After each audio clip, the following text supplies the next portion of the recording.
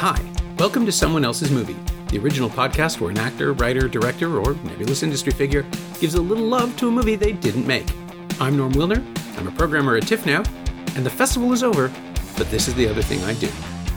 My guest this week is Julian Higgins, a filmmaker whose credits include the 2004 feature Mending Wall, episodes of the television series House and Guidance, and several short films, including an adaptation of James Lee Burke's short story Winter Light that he's now expanded into a feature of its own, God's Country. It stars Tandy Wayne Newton as a retired academic drawn into a confrontation with trespassers on her remote Montana property. It's now playing in the US and it opens this Friday, September 23rd, in Toronto at the TIFF Bell Lightbox, where Julian and co-star Joris Yarsky will be joining me to introduce the 7:15 p.m. screening and stay for a Q&A afterwards. Julian picked Loveless, Andrzej Jagintsev's 2017 drama about a divorcing couple, Zhenya and Boris, played respectively by Mariana Spivak and Alexei Rosen, who are so caught up in their mutual loathing that they don't even notice when their 12-year-old son, played by Matvey Novikov, disappears. That's the plot, but like all of Jagintsev's cinema, it's about so much more than the story in front of the camera.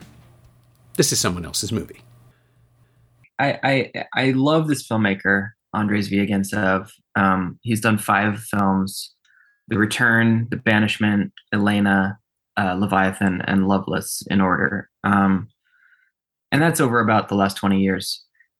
And I just want to say, like, Vyagintsev is his film, The Return, which was his first feature, I saw at a moment in my life when I was getting into filmmaking. And I don't think I would be the filmmaker that I am without seeing The Return, because it showed me the way of, like, the kinds of movies that I wanted to do and how they could be done really well. And so that's why I'm so passionate about him. Loveless, I think I would choose, even though it's really difficult for me to pick one. Loveless I would choose because I just think it is so extraordinarily well executed, from the writing to the production itself, the way it's edited, the music, like everything about it is just absolutely top notch. And it's also just a devastating political story, in addition to being a very well, very compelling, well dramatized human story. What I love about Vyagintsev is his just absolutely savage social criticism that he smuggles into his movies. And Loveless, I think, is the most successful of all 5 movies in that regard. I did not see him until I think I saw The Return in pieces for whatever reason. I didn't cover it that year at the film festival and it took a while to catch up to it. It wasn't until Leviathan that I had the time to sit in one of his movies from beginning to end. And it just bowled me over. I went back and I caught up and did all the things you're supposed to do, but it's just it was so perfectly timed as well, because the mayor in Leviathan, Mayor, looks and acts like Rob Ford, who was the Toronto mayor, who was leaving office. He left office during that TIFF, actually, because he was diagnosed with cancer a couple of weeks before his re-election campaign was supposed to get underway. So there was this whole thing where seeing him on the screen like that and confronting this smaller, pettier version of the monster that had been ravaging my life for 4 years and just making a ruin of my city was a remarkably personal entry point into the film. And then to kind of walk it back and realize that it's like the things that he's saying about the Soviet Union, the things that the filmmaker is saying about the Soviet Union recovering from communism and becoming whatever it is now. And this is almost 10 years ago. Was stunning. And then Loveless came along and just laid me out, because I'm a child of divorce. My parents finally split when I was 10, but they had a trial separation before when I was really young, and I really don't have any happy memories of it. And to catapult people into the movie, there is a shot where someone goes into a bathroom, has a moment, and then leaves with the door closing behind them, and the child is revealed to have been behind the door the whole time, his face in a silent scream that just feels like it pulls right out of the ring somehow. Yeah, it's such a devastating moment, because up to that, I would say that's about maybe 8 minutes into the movie. Yeah. And up to that moment, the drama has been pretty sort of familiar territory. And I think very deliberately, Right. Like where he's just sort of steering us into that that Yeah, like curveball. he's setting up a kind of somewhat familiar, and I think very deliberately. Like I do think a lot now in my own movies about the audience's expectations, obviously, and how you can sort of use the expectations that you sort of assume as the filmmaker to your advantage. And in his, Loveless, I mean, obviously, it's not a coincidence because we've seen his other movies. We know that he is such a deliberate and disciplined filmmaker. By the time you get to Loveless, you know that if there's a kind of a small slice of life, couple arguing kind of thing that seems a little bit like, okay, yeah, this is the stuff of independent films, people who hate each other getting divorced, like, and Sure. then suddenly you have this child whose psychology and the damage that's being done to him is visible without any words or anything, and it's so extreme all of a sudden. Like the anguish on this kid's face is so extreme, and he's silencing himself so he's not understood to be a witness. But it's so agonizing, and that's just him. It's just a haymaker right at the beginning of the movie. Yeah, I've been that child. Like it's instantly plugged me into all this stuff that I hadn't thought about in 40 years about witnessing the dissolution of my parents' marriage. And it's symbolic of so much in the film because the rest of the movie will be about not speaking about what they've put this kid through. And then once he disappears, turning his absence into another reason they should never see each other again. I mean, that there is this sort of, it's not a maxim exactly, but there is a general belief that most relationships don't survive the disappearance or death of a child, that parents can't see each other without seeing the missing child. But here, they already hate each other so much, and it's already underway that his disappearance just becomes another inconvenience to that dissolution. And it's just yeah, horrible. and it's fascinating because the first hour or so of the movie, essentially, just for the listeners, the movie starts with the kid coming home from school, and then it kind of cuts to that evening, and the parents are fighting, and then we have the moment we just talked about, and then the next morning the kid goes to school, and that's the last you see the kid in the film. And the story is about, I mean, it's actually kind of a high concept log line. Essentially, it's the parents of a child who disappears, who are in the middle of a divorce, have to work together to try to find their missing son. It sounds like a movie that would be made in America and probably, not end the way this one does. Yeah. But the first hour of it, the kid goes to school, and then I would say the midpoint is when we learn that the child is missing. So for the first hour of the movie, you're watching these parents who are living totally separately now, and like they both have other relationships, and the husband is his new lover is pregnant, and they're engaged. It's very like we're very deep into the separation. And you're just kind of watching their lives, and sort of you don't know as the viewer yet that the child is missing. So you're just kind of watching their lives and getting very involved in their lives. And then the second half of the movie just dismantles their selfishness, their complete lack of interest in the child's life. And they're each trying to push responsibility for the child onto the other person. So and once again, you don't know that that's what the filmmaker is doing to you, because he's not showing you that the kid is missing yet. So you become invested in their lives and the intricacies of their relationship and all that stuff. And then you also have to reevaluate your relationship to that. And that to me is where it becomes the political aspect of it. Because, you have two generations, and the younger generation is being damaged irreversibly by the behavior of the older generation, which, that is something Zvi Gintsev deals with in all his movies. Is what has been inherited in Russia from the older generations, and this question of whether there is a future for Russia. And I think it's just incredible that he's able to make such a devastating film within like under Putin's Russia. I mean, that's another thing that I admire about this filmmaker. Yeah, both Loveless and Leviathan are commentaries without drawing direct lines, which I find absolutely fascinating, given how actively policed so much opinion is, right? The sense in Leviathan that you're watching somebody lay out the progression of monsters, I guess, is the only way I can explain it. The mayor is lumbering past this giant corpse that no one can really identify or even understand.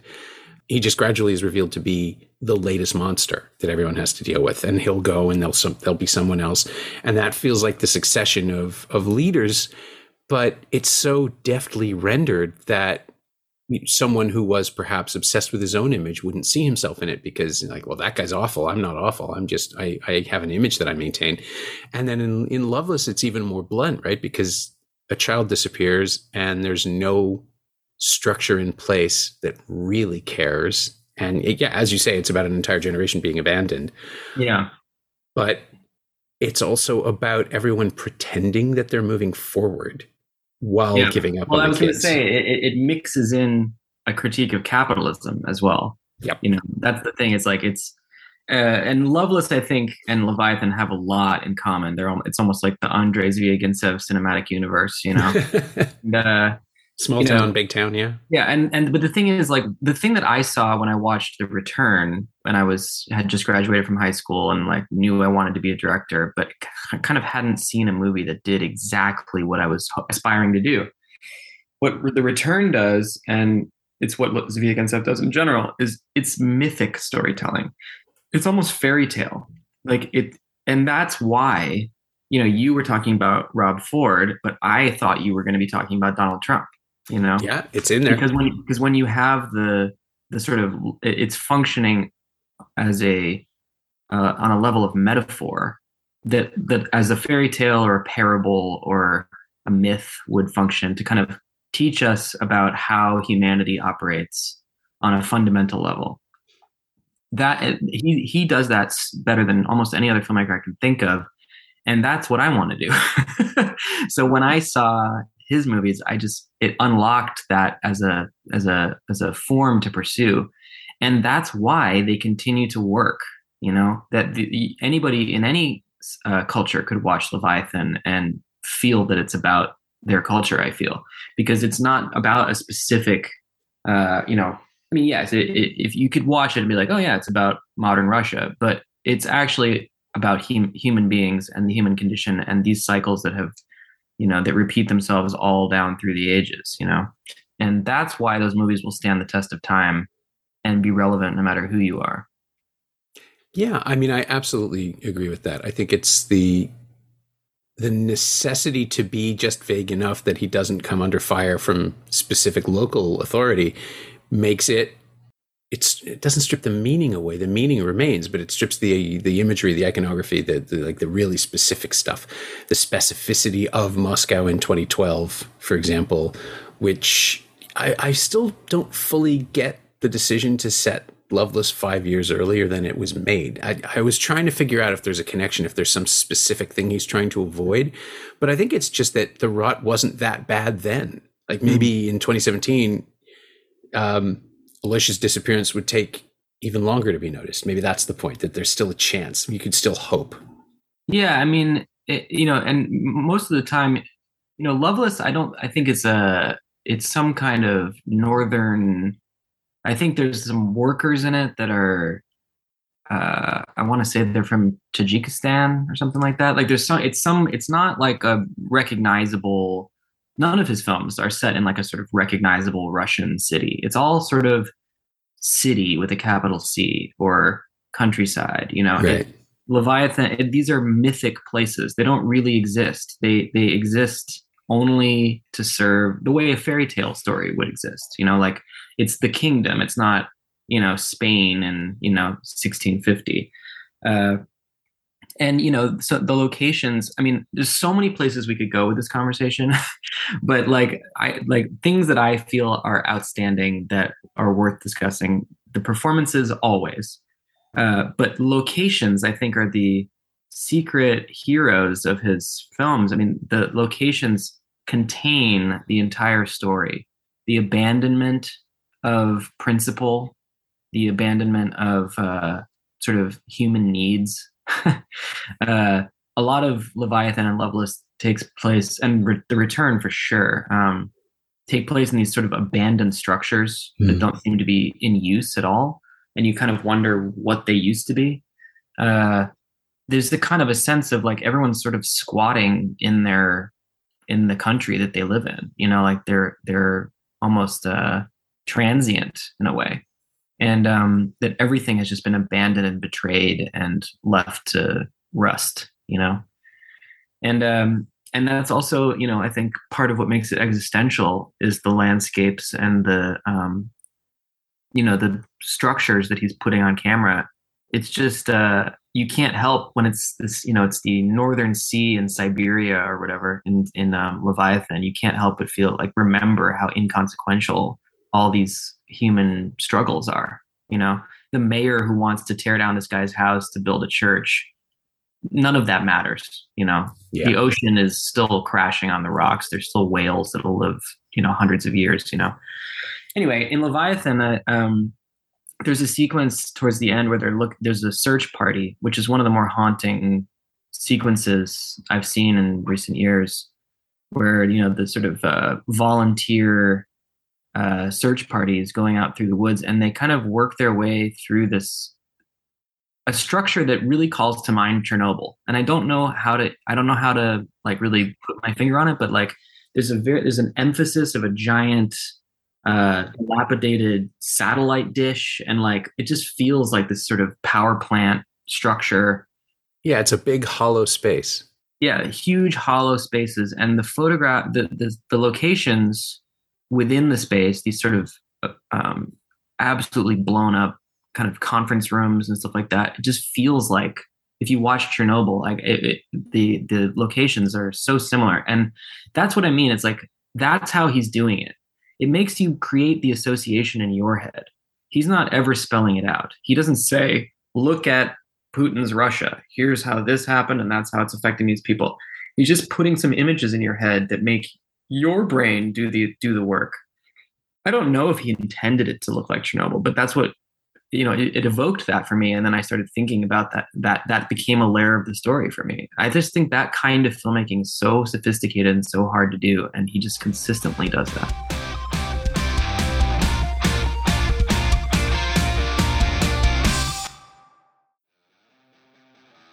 Hey, it's Norm, interrupting my own show to tell you about the latest Shiny Things newsletter, my weekly dispatch about physical media, culture, and maybe the odd streaming thing.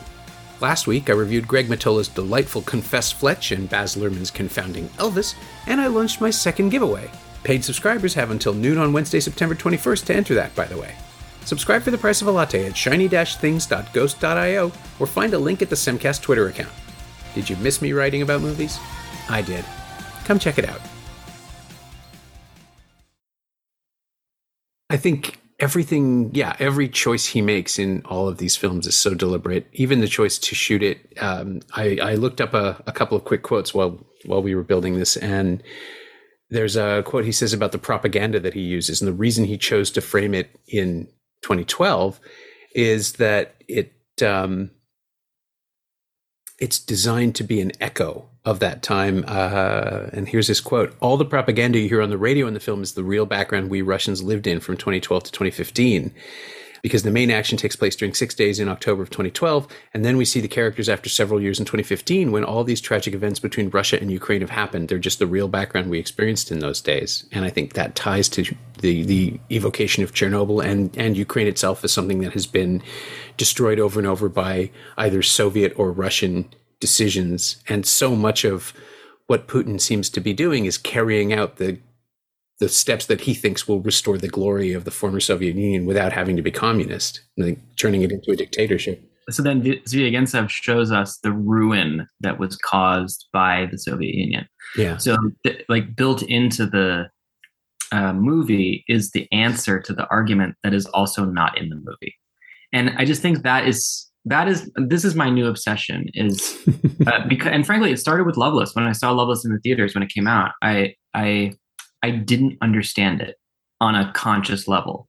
On a subconscious level, I felt I fully understood it. And it took me a number of viewings to really kind of make what I was feeling conscious. But that is my favorite kind of filmmaking, where you know what it's about. No one's ever telling you what it's about. And then no one could ever, in a court of law, prove that that's what it's about, Yeah. I think that is so hard to do. And it's the most effective because it just interacts directly with your subconscious, And there's I mean, maybe we'll get here, later on, but and this is a spoiler, but what happened was, the spoiler alert is they don't find the kid, or do they?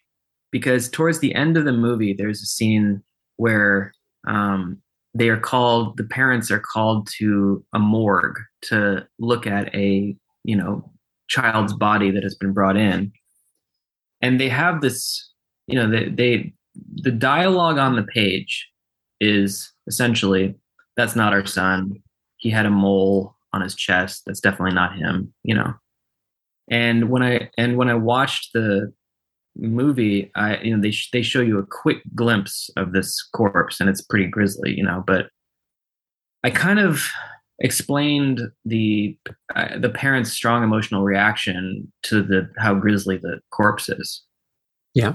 And then later, on my perhaps third viewing, I realized that it actually is their son, and that they're 100% in denial at that moment, because to admit that it's their son is to finally admit that they have been so complicit in what happened to him. And so they just push it away, but their emotions can't, their emotions get the better of them. Their emotions are the telltale heart, and that is, so I've, ever since really understanding that about the movie, I've become obsessed with this idea of a story in which the main event of the story is not in the movie, that there's an omission that is the key to the whole thing. Mm-hmm. And it's never referred to directly in the movie, and it's never explained within the movie, but that is the thing that the movie's about. I think that's so interesting. And I receive it as a challenge, as a fellow filmmaker who, looks up to Zvi Agintsev and what he's doing, to kind of go deeper and try to make my own storytelling less expository and less and trust the audience more. Just trust the audience more across the board. I think I have, especially with my film God's Country, like it was very much influenced by Leviathan and Loveless, in the sense of wanting to experiment with how much we could not tell the audience information. And I trace it back to that understanding about Loveless. Wow. Well, and the short story on which God's Country is based is very, very spare. But also you've changed almost everything about it. I know you shot a short film that was closer to the original text, with Raymond J. Barry playing the lead character. And now in your new version in the feature, it's Thandiwe Newton, which changes literally everything about the mechanics of the story and the assumptions that we have about the character. By casting a woman of color, you completely invert the idea that it's a late middle-aged professor who's taken early retirement, and now it's just somebody who does not want to be bothered for whatever reason she carries with her, right? I mean, it's all that. It's everything you've said, that the inciting incidents are things that happen before the credits even roll at the beginning. Yeah, all the relevant, her backstory is extremely important in our adaptation. In our story, you do eventually find out elements of her backstory, but sure. The idea that for example, the film starts, her mother, who she has been sort of taking care of, has recently passed away. And part of what she's, doing is going through that process of sort of going through her mother's stuff and trying to figure out what her kind of close the relationship in a way, trying to figure out what her relationship to her mother actually is now and what her new role is going to be. But you actually don't know that it was the mother that died until about 25 minutes into the movie. You just see her doing the activities. Yeah. And so our conversation, myself and my writing partner, Shay Obana, was to kind of try to understand what the audience would be understanding as they went through the movie. So initially, someone died, and you know this is a middle-aged woman, so I think a lot of people in the audience will assume it's her husband.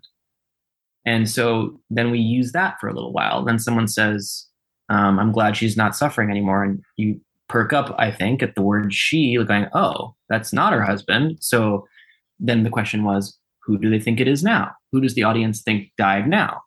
And so we sort of tried to keep that curiosity going as a way of drawing you into the movie and making you, help solve the mystery of who these characters are and what has happened. And like, I think that kind of withholding of information actually draws the audience closer to the movie.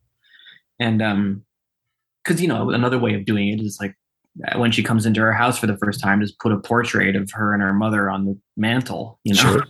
And like that is the easy way to do it. But I think seeing movies over the course of my life and just developing my preference of, I don't want to be talked to by the movie like I'm stupid. I want the movie to trust me to, do the work, and I enjoy doing it. And I think, a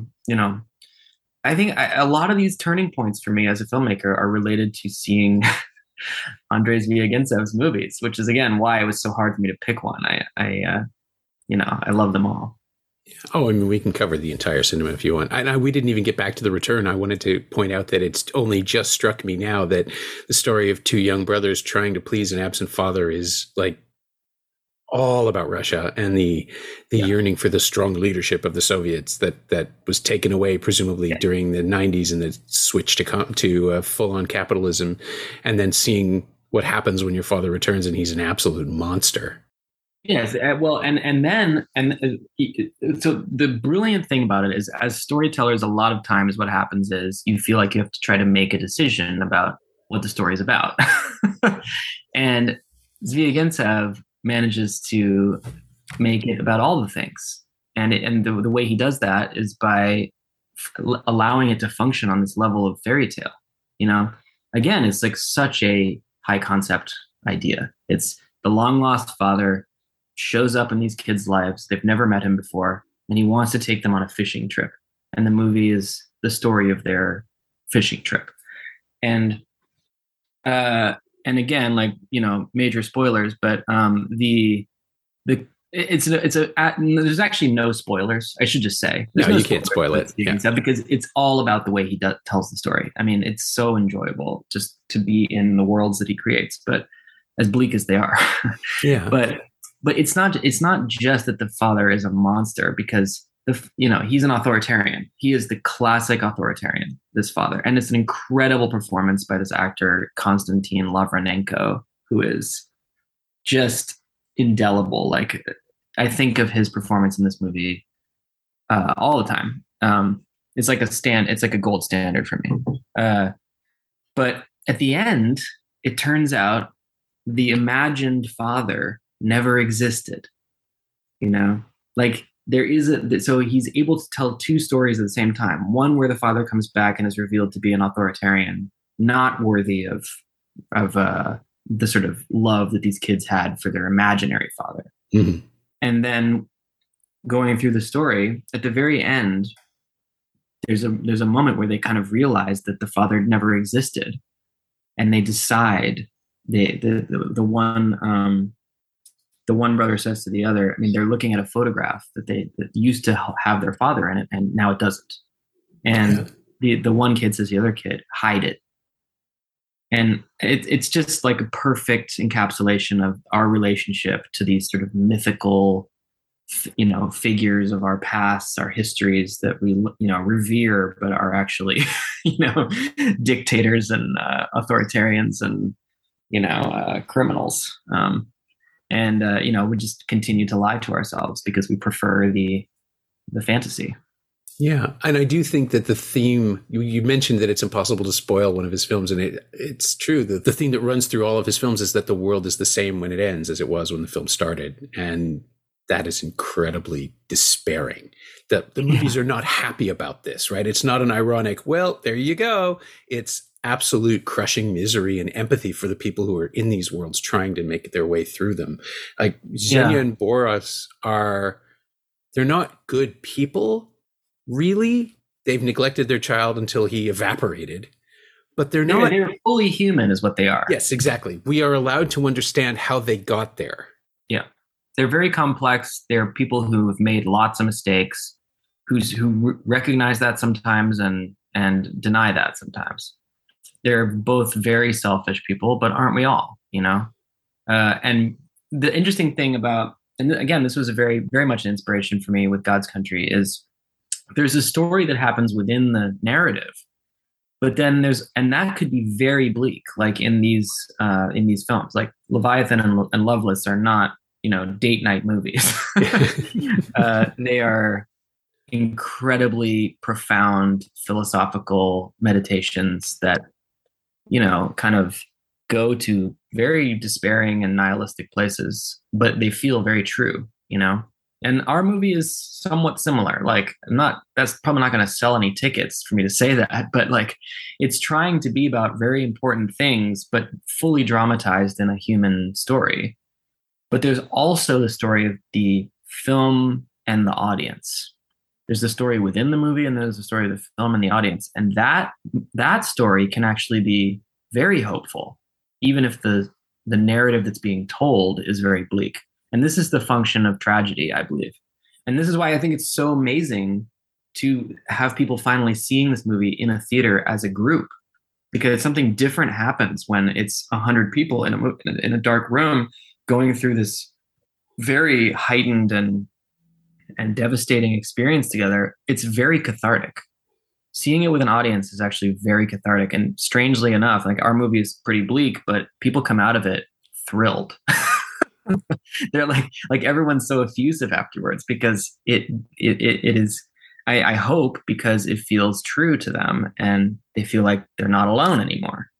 And that's how I feel when I watch Loveless. Like, it's just absolutely devastating, and I don't actually have much shared experience with those characters, but it also feels so true and so valuable and so applicable to so many different contexts. And it's a movie you can return to over and over again and find new and important things.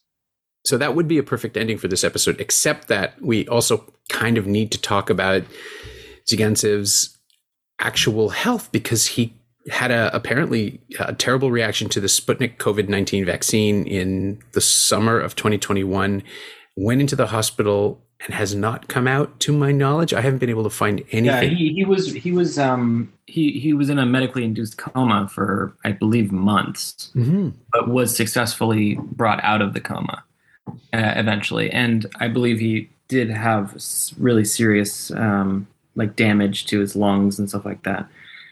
The other thing is, it's very hard to know what is really going on, because, Russia being Russia, and also I think he was transferred to Germany at some point. Yeah, he's been in Germany for a while. The last piece of information I could find was a Russian news story about his treatment in Germany from May 2022. There's been no word since then. Yeah, I mean, it's very alarming. Obviously, if you are going to make art to speak to the, general public about the, devastation being wrought by the autocratic regime, you're absolutely in danger. And I just hope that, he'll be able to recover and make more movies, because, he has just been on the rise as an artist for, 20 years. I don't know what else to say about it, but, I can't wait for another Zvi Agentsev movie. Yeah, I'm curious. Do you think he'll make one about the medical system? I mean, would that be the logical place to go next? I know that he had been signed up to do a television project with HBO, I believe. Yeah, in English language, and produced by his Russian producer, who has worked with him since The Banishment, I believe. I did not know that. But yeah, he was, I think, preparing to do that, and then the pandemic started, and now things have, I'm sure, been derailed. But yeah, I mean, he had reached that point with Loveless where he'd been nominated twice in a row for Best Foreign Film, and I think he was going to have his breakout moment onto the sort of I don't know, whatever you want to call it, sort of into the American film industry, which frankly, I don't know if that would have been a good move anyway, but we'll find out. I mean, I just want more work from him. So I hope he's going to recover. My thanks to Julian Higgins, whose new film God's Country is in theaters in the US right now and opens in Toronto at the TIFF Bell Lightbox this Friday, September 23rd. In fact, Julian and his co-star Joris Jarsky will be joining me for Friday's 7:15 p.m. screening. You should come too. Julian's not on Twitter, but you can find him on Instagram at FilmJulian, all one word, and you can find theaters and showtimes for God's Country at godscountryfilm.com. All one word, no apostrophe. You can find Loveless on Blu-ray and DVD from Sony Pictures Home Entertainment, and it's also available to rent or buy on various VOD platforms. As always, you can find me on Twitter at Norm Wilner, and you can find this podcast there at Semcast, SEMcast, and on the web at someoneelsesmovie.com. The first year of the show is still available for just $20 at payhip.com/Semcast. That's the first 52 episodes of Someone Else's Movie, 45 of which aren't currently available anywhere else. And check out my newsletter, Shiny Things, at shiny-things.ghost.io. I think you'll like it. Our theme song is by The Last Year. If you like that, or the show in general, please say so. Leave a review wherever you've been listening. Every little bit helps. It truly does. And check out the other shows on the Frequency Podcast Network while you're doing that. Stay safe, watch movies, wear a mask if you go out, get your booster when you can. I'll see you next week.